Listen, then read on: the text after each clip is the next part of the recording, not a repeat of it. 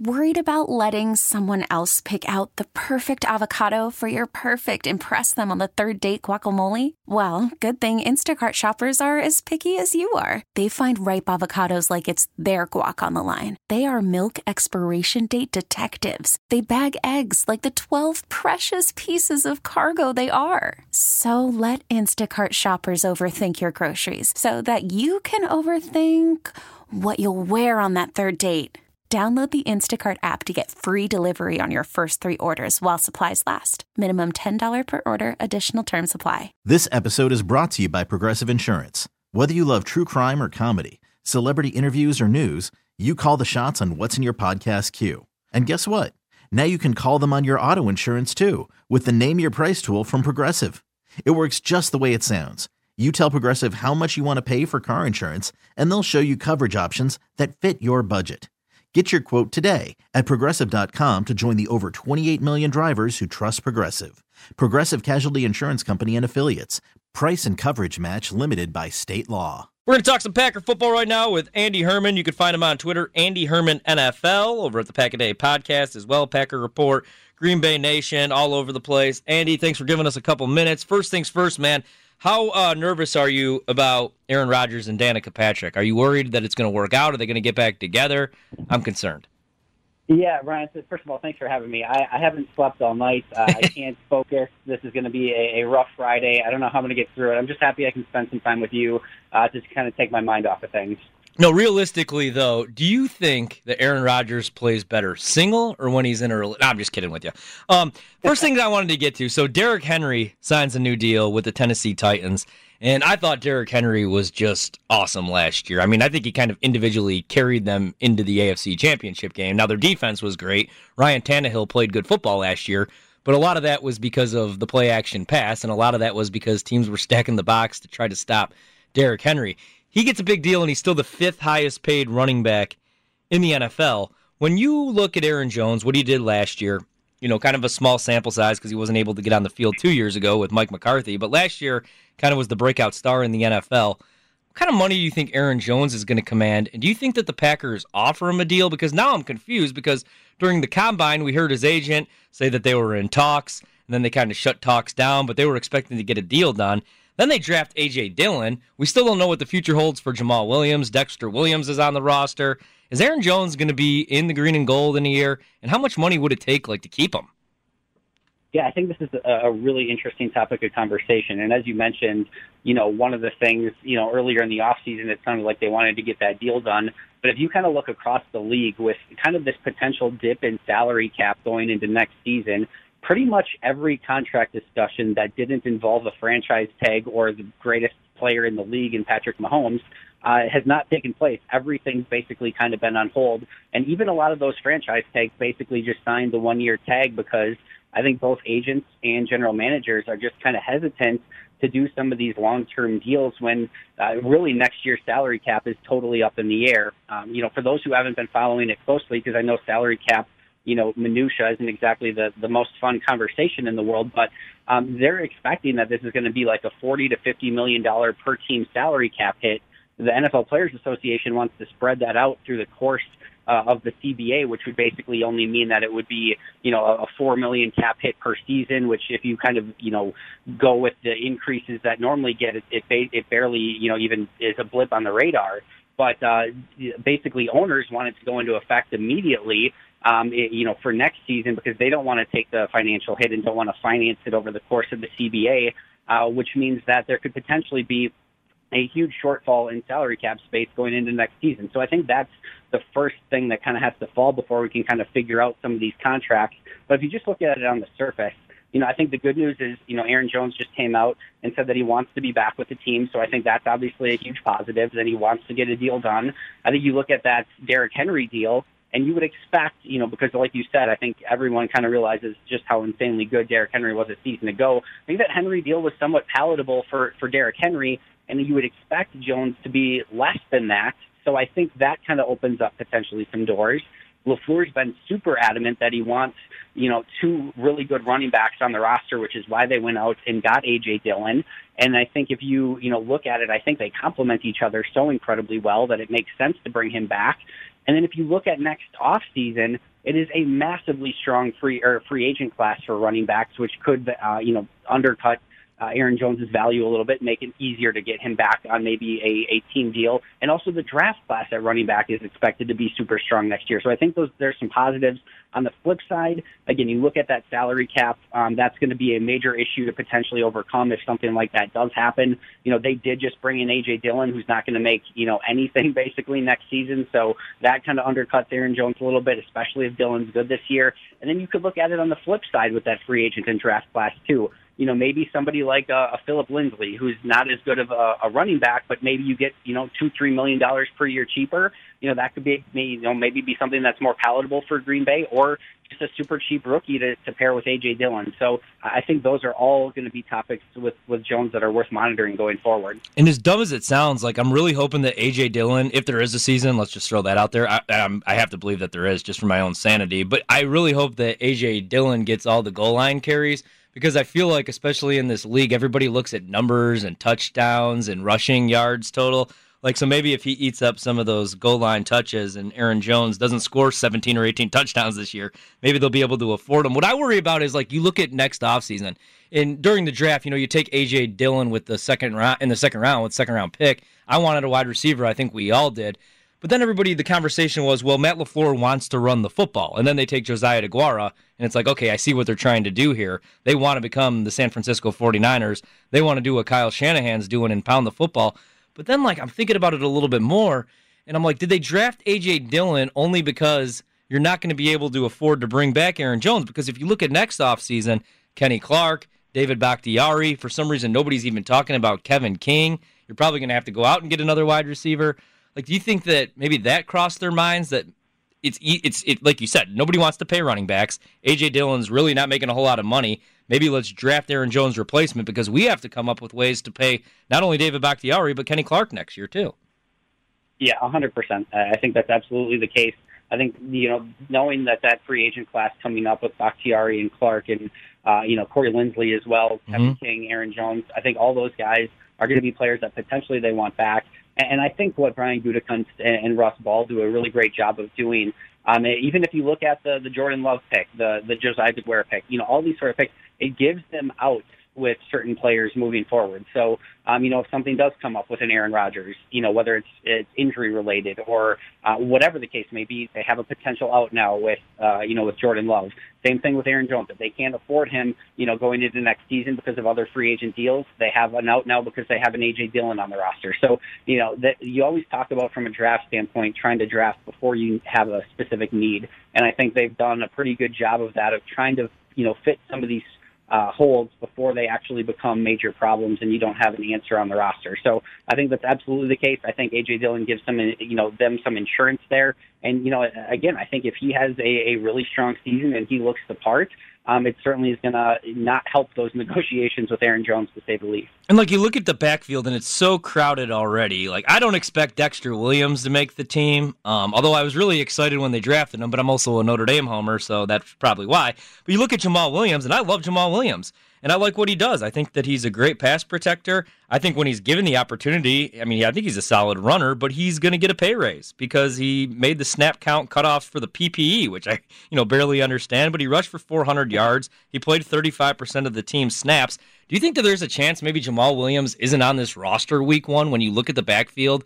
Tyler Irvin's there. I don't see him getting cut because we remember what the punt return game looked like without him on the roster.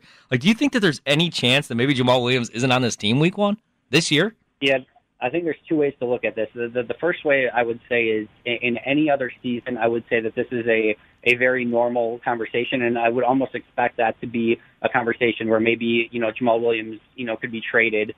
But I think in this season, with it being just such a weird season where you could have potentially players, going on a COVID IR list for 3 weeks, where you could have increased injuries. The NFLPA has already looked at 2011 because of the shortened off season, because of the labor unrest, and looked at the increased injuries in 2011 because of that, where they're expecting increased injuries this season because the off season hasn't been the same. I just think depth is really going to be the story of this season. And because of that, I think, Jamal Williams, $2 million contract is a little bit more palatable So because of that, like I said, in almost any other season, I would think that would be a very strong discussion to have, because I totally believe that Tyler Ervin could be your number 3, and especially if you see anything out of Dexter Williams or any of the undrafted guys, I absolutely think that could be the case. But with depth being such a factor this season, I kind of expect him to hold on to him. Also, he's just such a great pass protector, and I think that's something that really matters within this offense as well, especially with Aaron Rodgers. So that would be number 1. I think the other way you could look at it is if all of a sudden the Packers realize that next season there is going to be a huge salary cap shortfall, they could have to take a look at potentially finding ways to save this season so that they can carry more salary cap over into next season to really kind of make it, make it workable so that they can field the team and maybe be able to resign some of the guys like David Bakhtiari and Kenny Clark. And that could mean that you're trying to pinch pennies wherever possible and saving $2 million on a Jamal Williams, and maybe as unpopular as this would be, and I don't even like saying it, but potentially looking at a Corey Linsley, either trade or release as well, because he's really one of the only guys that you can save money on now to kind of free up some of that money next year. So again, I think we're in such uncharted territory with the future of the NFL and some of the salary cap issues that it's going to be really interesting to keep an eye on, and I think it could go in either direction. We're talking with Andy Herman on the Great Midwest Bank Hotline here on the Bart Winkler Morning Show. Bart with the day off, Ryan Horvat sitting in. I'm glad that you brought up Corey, because I don't see him getting anything less than $10 million, and I think he's just been solid, but yet underrated. Like we keep asking the same questions. If you could only afford one, who do you bring back? David Bakhtiari and Kenny Clark. And I'm going to ask you that here in a second. But with Corey, we don't really talk about him, and I don't see him making anything less than $10 million. But since he had to fill in his rookie year and he came out of Ohio State, I think he's been one of the best centers in the league, and I don't think he gets the hype and the credit that he deserves, but I don't see him taking anything less than $10 million. I think he's going to get paid. So do you think he's the odd man out, and maybe that's why you drafted 3 offensive linemen? Because I was talking about this with Bart the other day. You draft 3 offensive linemen, but how many guys are you actually going to be able to keep? And with pretty much no training camp, now 2 preseason games, which will probably end up getting cut as well, like how are guys even going to have the shot to earn a spot on the roster when they're rookies and they haven't been on the field with their teammates yet? So do you think Corey Linsley is the odd man out? Like, would you be shocked to see him in a Packers uniform 2021? I'd be pretty surprised to see him in a Packer uniform in 2021 just because of the other, players that they have on offense. I know, Lucas Patrick isn't, one of the more well-known Packers on the team, but he's put in a ton of work. He's the first player out at practice every single day. Usually either he or Corey Linsley. Those guys are the first guys out there. I think that you can win with a Lucas Patrick at center. You bought yourself a little bit of a lottery ticket at center with Jake Hansen. To answer your question about, how some of those interior offensive linemen as rookies are going to make the team, I think, the Simon Stepaniak pick was actually really potentially wise in hindsight, because I think with him recovering from injury, I think you're able to, might be able to get him at least on the PUP list, if not maybe basically redshirt him on an IR season and kind of have him basically be like a redshirt player this year and really have his freshman year, if you will, next year. So I think that could work out in that regards. But, 100%, they drafted 3 interior offensive linemen, including a true center. They re-signed Lucas Patrick to an extension that will cover him this season and next season. I think if you just kind of read the tea leaves a little bit, especially with those free agents that we talked about, I think if I had to rank those 5 that are upcoming as free agents, Corey Linsley would be the least likely that I would expect to be on the team come next season. And that's nothing against Corey Linsley. I love Corey Linsley. He's one of my highest-rated players every single year. I think he's fantastic. I agree with you completely. But those are just the unfortunate decisions you have to kind of make as a GM.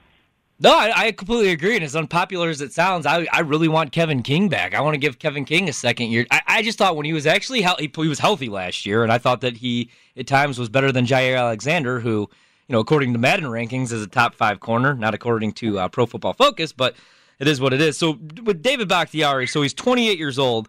He's gotten one deal from the Packers. I always get concerned. Like, I knew for a fact, Brian Bulaga wasn't coming back. When Josh Sitton was gone and TJ Lang, I just kind of knew that the Packers didn't want to give those deals to linemen, when they're approaching their 30s. Is David Bakhtiari going to get a big deal? Like, do you expect him to be back?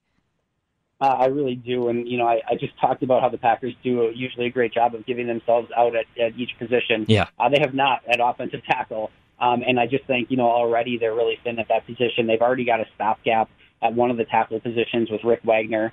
They did not go out and draft an early, offensive tackle.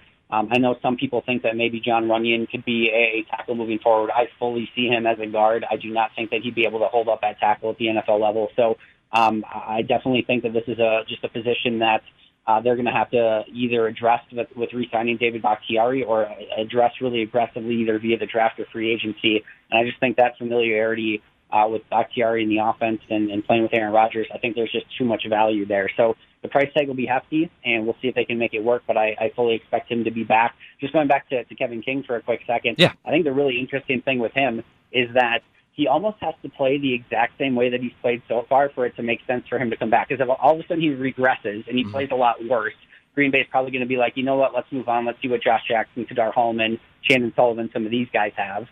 But if all of a sudden he plays way better, he's going to price himself out of Green Bay. So it's like he almost has to stay the exact same player in order for it to be palatable for him to come back, where Green Bay's like, well, he probably fits our system, and we still think he has some upside, but he's not going to get a major free agent deal on the outside. So it's just kind of an interesting thought process there. I know, it's such a great point. When he's on the field, I really do like Kevin King. Like, he's physical, like he's everything I want in a corner. He's big, he's tall, but yeah, I don't know if they keep him. We just saw Pro Bowl defensive tackle Chris Jones just got a pretty big deal. 4 years, $85 million, $60 million guaranteed. What do you expect Kenny Clark to want? Do you expect the Packers to be able to afford him? For some reason, like, I thought that they were going to get that extension done, and I know that now with what's going on in the world, it's not the easiest thing to get done. But what do you think? Kenny Clark back in the green and gold 2021 as well?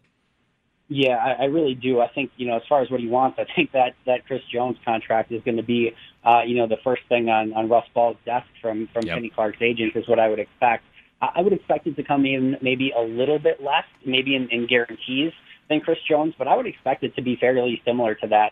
I think if you look at some of the pressure numbers and some of the sacks and things like that, I think that's where Chris Jones wins, and I think that's why the contract is maybe a little bit more for Jones. But you can make the case with Clark that, he's younger. He's been very durable. He's been able to stay in every game. He does not take plays off.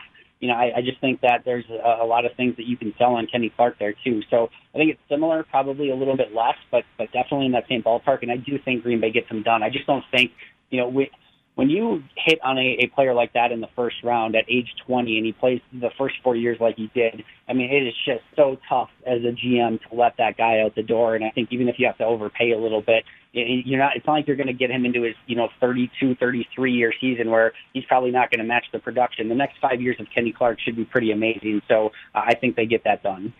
Last thing, Andy, ESPN, they ranked the NFL's top 10 edge rushers for 2020. And usually I don't care about these top 10 lists, but this one actually comes from the executives, the coaches, and the players. They make their picks.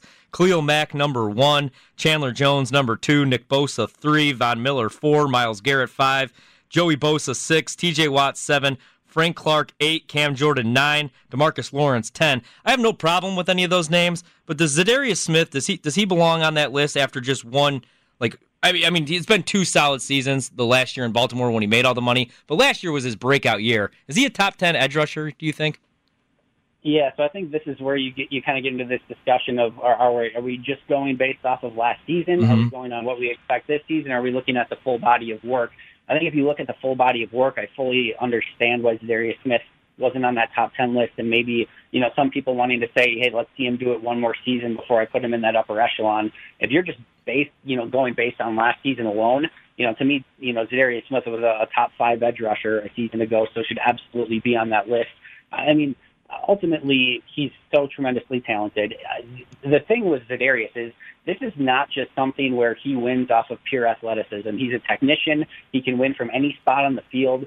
I mean, one of the amazing things is, so many defensive, specialists, whether it's Aaron Donald, whether it's, go back to Reggie White, for the most part, they're lining up at a singular spot and they're, playing one guy over and over and over. You remember some of those, great matchups with Reggie White versus, Eric Williams of the Cowboys, like the one guy who had his number. Imagine you have that, but, White can't win, so you can just move him to a defensive tackle or the other side of the line or, basically anywhere that you want over center.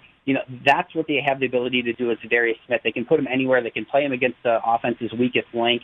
They can't, make it easy on the offense to ID him and make sure that they can double team him or chip him. So that versatility that he has is just going to be a dangerous weapon moving forward. He's going to be a phenomenal defensive player in this Packers system for for the length of his contract, maybe beyond. And whether he's top 10 or not is probably mostly irrelevant. But again, if you go based on last year alone, he absolutely should be in that top 10. Andy, thanks so much for joining us, man. Have a great weekend, all right? Hey, thanks so much for having me. Do it anytime. I appreciate it, Ryan. Thanks, buddy. Andy Herman joining us on the Great Midwest Bank Hotline. Has your passion outgrown your home? A Great Midwest Bank home renovation loan may give you the space it deserves. Visit them today, greatmidwestbank.com. Simply local lending since 1935. This episode is brought to you by Progressive Insurance. Whether you love true crime or comedy, celebrity interviews or news, you call the shots on what's in your podcast queue. And guess what? Now you can call them on your auto insurance too with the Name Your Price tool from Progressive. It works just the way it sounds. You tell Progressive how much you want to pay for car insurance, and they'll show you coverage options that fit your budget. Get your quote today at Progressive.com to join the over 28 million drivers who trust Progressive. Progressive Casualty Insurance Company and Affiliates. Price and coverage match limited by state law.